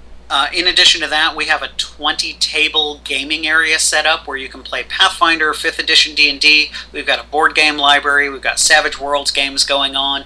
We've got there's a group who comes in and they do Star Wars role-playing games. There's Fiasco games, things like that. Wow. Okay. So lots of gaming, lots of learning, and just generally socializing with top-notch painters, sculptors, industry professionals of all sorts. Sounds like fun. Yeah, that sounds really exciting. How many attendees are you guys expecting this year? We'll get about 500 people this year. That's awesome. Well, Brian, this has all been really great information. I think that our fans are going to love hearing about this. I can't personally wait to see what's coming down for Reaper down the pike. And John's got one more question for you. One more question for you, Ryan. Sure. So I know you guys have your sculptors. And how do you guys receive requests for models, and you try it out, see if it works, or do they actually make the models? Oh, that's a good question. I mean, in regards to just like if someone was like, hey, I really want, a gem dragon, and they want its hide studded with gems or whatever. Like, do you guys take fan requests, or is it more internally what you guys decide you're going to work on? Yes, that's a better way to ask it. On our message boards, we have an ongoing thread that we cap off once a year and restart a new version of it that's minis we'd like to see. Oh, okay. When we cap that list, we'll take that list, we'll import it into a spreadsheet, we'll send that to our art director. He'll go over it. A lot of the sculpts we get are done on spec. Sure. Sculptors go, here, I sculpted this for Reaper, I think you guys might like it. But we also have where the art director will go through a list and go, hey, I've noticed we have this hole in our line and the fans are asking, we don't have any gem dragons. This is a perfect example. We have no gem dragons. So if the art director feels like there's a market for it, then the art director will summon our concept artist, Izzy Collier, and say, Izzy, draw me a gem dragon. When Izzy turns in the gem dragon that finally gets approved, because there is an approval process, we'll send that gem dragon out, and usually we shotgun that out to 4 or 5 different sculptors, and we let them bid on it. Oh, okay. And the ones who's most excited, okay, I will do that one, and this is what I want for it, and we go, okay, we'll take it, and then this is your deadline, and they turn in the sculpt. So wow, that's great. So it's a freelance process where these guys, if they're excited about the concept, they can essentially like opt to do it for you. That's really really interesting. So neat. Okay, well, do you have any other questions? No, all right, great. I'm good. Well, Brian, you've been really generous with your time today. Thank you very much for everything, and I hope if we won't be at ReaperCon this year, but we'll try to get there next year, and I can't wait to see what you guys are doing. All right, well, thank you very much. Thank you very much, and if you guys want to hold on just 1 second, we'll be right back after this. Hey guys, it's Caleb with War Council. Are you a purveyor of stuff? Are you an entrepreneur with something to preneur? Do you sell things related to tabletop gaming, painting, or some other aspect of the miniatures hobby? Would you like to advertise to at least 3 listeners a show? Then you've come to the right place. War Council has a limited number of sponsorship slots available. Each slot guarantees you a banner ad on the White Metal Games website, and we're 300 likes on Facebook right now, so clearly at least 300 people can be bothered to click the like button at some point in time in their lives. For $20 a month, we'll promote you and your products on the show. For $10 more, you can have an entire 30-second commercial, like this one, only, better and more relevant and stuff. email us at info@whitemetalgames.com for more information, and until you do, put your minis where your mouth is. Hey guys, welcome back. We're going to jump into our 1-minute rant or gush tonight. We've actually been internally debating whether or not 1-minute rants or gush should even stay, because frankly, we know the podcasts are getting longer, which I don't think people really mind per se. We're still coming in about 90 minutes for most episodes, but I feel like that's long. I feel like I'd like to be around the 1 hour mark. So if we were going to get rid of something that we thought about, we'd get rid of 1-minute rant or gush. 1 minute less time. Yeah, well, in theory. Yeah. But, it's really more like when we rant or gush, it's really more like 10 minutes. Yeah, I think so. Okay, so I'm going to gush a little bit tonight. I'm going to gush on the new Tyranid Genestealer Cult Codex. So we don't normally do product reviews on the show. I'm not going to change that now. But I will say that I haven't been this excited about a codex for about 20 years. Since the last time. Since the last time. Because here's the thing. When I first got into the hobby, I was about 11 years old. No, that's not fair. I was about 14. I'm now 36, so I've 22 years I've been in the hobby, which is sad now that I say it out loud. 22 years in the hobby. Tyranids were my first army, and Genestealer Cult were this weird army in the back of the book. In the second edition codex, they had these rules for Cult, and I was like, what the hell are these? They had no product support, basically. You had a few blisters that were all pewter, so at best you could build up 10 or so variations of models. The limos had to be custom made. I didn't have the skill set back then to do that. So essentially Genestealer Cult was lost on me. I couldn't do anything with it. Now, as a grown man and as a commission artist for hire, we have the ability to really impact this. And essentially Genestealer Cult presents a really unique way to play traditional armies. Like, they ally with Astra Militarum, so you can essentially take your old Astra Militarum armies, if you're bored of them, and you can rework them as cult armies. And so here's what I'm going to gush on. Now you can ally your old Astra Militarum with your Tyranid armies, and you can come up with some really cool combinations here. Yeah. So essentially, if you think about it that way, your Astra Militarum army that's been sitting on your shelf for 10 years collecting dust, now, here's what you do. You send it to us. You email us. You let us know what you're going to do. You send us your old Chimeras, Sentinels, even anything, really, because they can ally. We will cult them up for you. So we'll add some Genestealer Cult iconography and logos. We will swap out the heads of the drivers or the gunners with hybrid heads or whatever. So we'll cult up the vehicle for you. We can do that through the new upgrade sprues in the Genestealer Cult kits. Now, all you add to that is some Genestealer Cult models, or some Tyranid models if you're an allied player and you want to ally your Tyranids with it. So let's say you've got a 2,000 point Astra Militarum army. Okay. Add in 400 or 500 points worth of cultists. Add in a couple Tyranids from the base sets, like let's say a couple squads of Genestealers. That sounds appropriate for troops. Plus, like maybe a Hive Tyrant or a Carnifex or something. Or I guess you need a commander. So whatever, a Magus or a Primarch. Oh, Broodlords are HQs in the Tyranid Codex. Do a Broodlord, not to be confused with a Genestealer Patriarch. Broodlords are actually different. And actually, I think Broodlords are upgrades to the. Actually, yeah, you have to cancel everything I just said. They're not a liable HQ choice. They should be, though. But anyway, regardless of which, send us your old allied Astra Militarum armies. We can cult them up for you. And I love it. I love the fact that this is a new way to play. And it's a way to, if you're bored of your old army, easily reinvent it. Yeah. Quickly. You don't have to buy an entirely new No. In fact, in the Codex, I was reading this the other day, they don't even say... It literally says, like, on the eve of the uprising, they'll commandeer these chimeras, and they'll just paint the Genestealer Cult icon onto it. Well, holy shit! We don't even have to we don't even have to repaint the model. Right. Like, we just simply create a template or a stencil, and we just stencil that on real quick, and then that allows us to instantly sort of flip your army in a hurry, just by adding in Genestealer Cultists. For me, it's a shoe-in. Like, it's a guaranteed win. In fact, if I had more money, I'd be buying up an Astra Militarum army right now. But I don't. I'm broke. Not because we don't have great clients, but because life is just expensive. Yeah. So anyway, that's my gush. I love the Genestealer Cult Codex. I want to do an army. Please, please, please, if you're an Astra Militarum player out there and you want to have us revamp your army, email us at info@whitemetalgames.com. We'd love to talk to you about how cheap it can be to get your army back on the table as Genestealer Cult. Do you have anything you'd like to rant or gush about? Nope, I'm out today. Got nothing. Okay. Got nothing for you. He is a beacon of tranquility and peace. He is a Buddhist monk. Okay, well, we're going to take a quick break then, and we'll jump in with our outro right after this. Are you a tabletop quality painter in the Raleigh area with 10 hours or more a week to spare? Have you ever thought about becoming a commissioned painter before, but you weren't sure it was right for you? White Metal Games is looking for talented painters in the Raleigh area to join our studio team. You're paid by the job, not by the hour, so you can paint at your own pace. Send us pictures of your painted models to info@whitemetalgames.com, and we just might be interested in speaking with you. Put your minis where your mouth is. All right, guys, welcome back. We are engaging the outro now, so this is the end of the podcast. It was great having you guys here. Thanks for listening. I should point out that the podcast has grown quite a bit. Oh yeah, we generally get about 1,000 unique listeners a month now, which is fantastic. Which Thank is you great. guys for listening. Yeah, we absolutely. appreciate it. I never would have imagined it would have grown this much in just a year, really. No, and I mean, obviously, we don't have 1,000 clients, so these are people that are just hobbyists that are interested in what we're doing. Yeah, Or maybe just interested in learning from our mistakes. I don't know. Or just hearing us talk. Yeah. Hearing you talk. Hearing me breathe.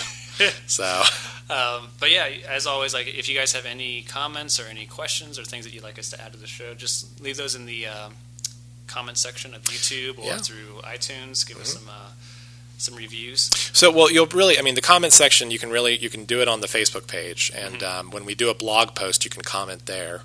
Although the Bell of Lost Souls comments are usually crap. Yeah, they're usually like one or two. Yeah, I think the last one was like too many ads. Or like, what are you talking about? Yeah, I was like, the guy was like, 6 ads for one thing, and I was like, what are you talking about? I was like, there's no ads. Yeah. I guess maybe he means the ads between segments. I don't know. I mean, like, here's the thing: I would love for people to pay to advertise on the show. In fact, one of the things I've been recently asking people is if you're a service out there and you want to do a trial period, I'll give you a quarter for free. And by quarter, I mean 3 months. I'll give you a 3-month trial period as a sponsor. And if you want to try that out, see if you boost your sales or whatever, I'm more than happy to give that a go. I realize that you're making a leap of faith. I'll make the leap with you if you want to advertise on the show. I'll give you one free quarter. But it's first come, first serve. Yeah. So, But for the next week, or next 2 weeks, next podcast, we are going to be going over color theory. I think Val might be doing that one. Yeah, he knows a lot about color theory. He was trained classically at the St. Petersburg Academy of Art. Yeah. So he knows quite a bit. Very. But we're not going to, not to dissuade people. I did not go to that school. So for me, color theory is more of like a poor man's solution. So it's kind of like we're going to give you color theory 101. Yeah. Like, here are the basics of color theory, which, to be fair, any painter should know, and any painter can learn. I mean, a lot of this stuff you learned growing up, like why does green look good next to purple? Why does blue look good next to red?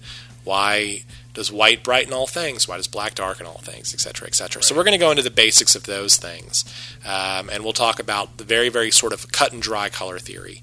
Hopefully it'll help to improve your paint quality quickly, and you can explore color theory more on your own privately. But we're going to give you the kind of the top-down view. And we'll be talking with an artist who is, in fact, colorblind.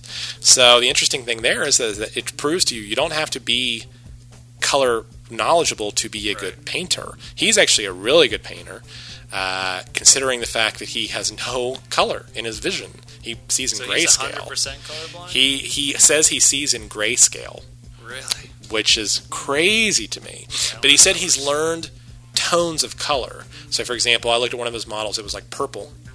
And he had highlighted up appropriately, I might add.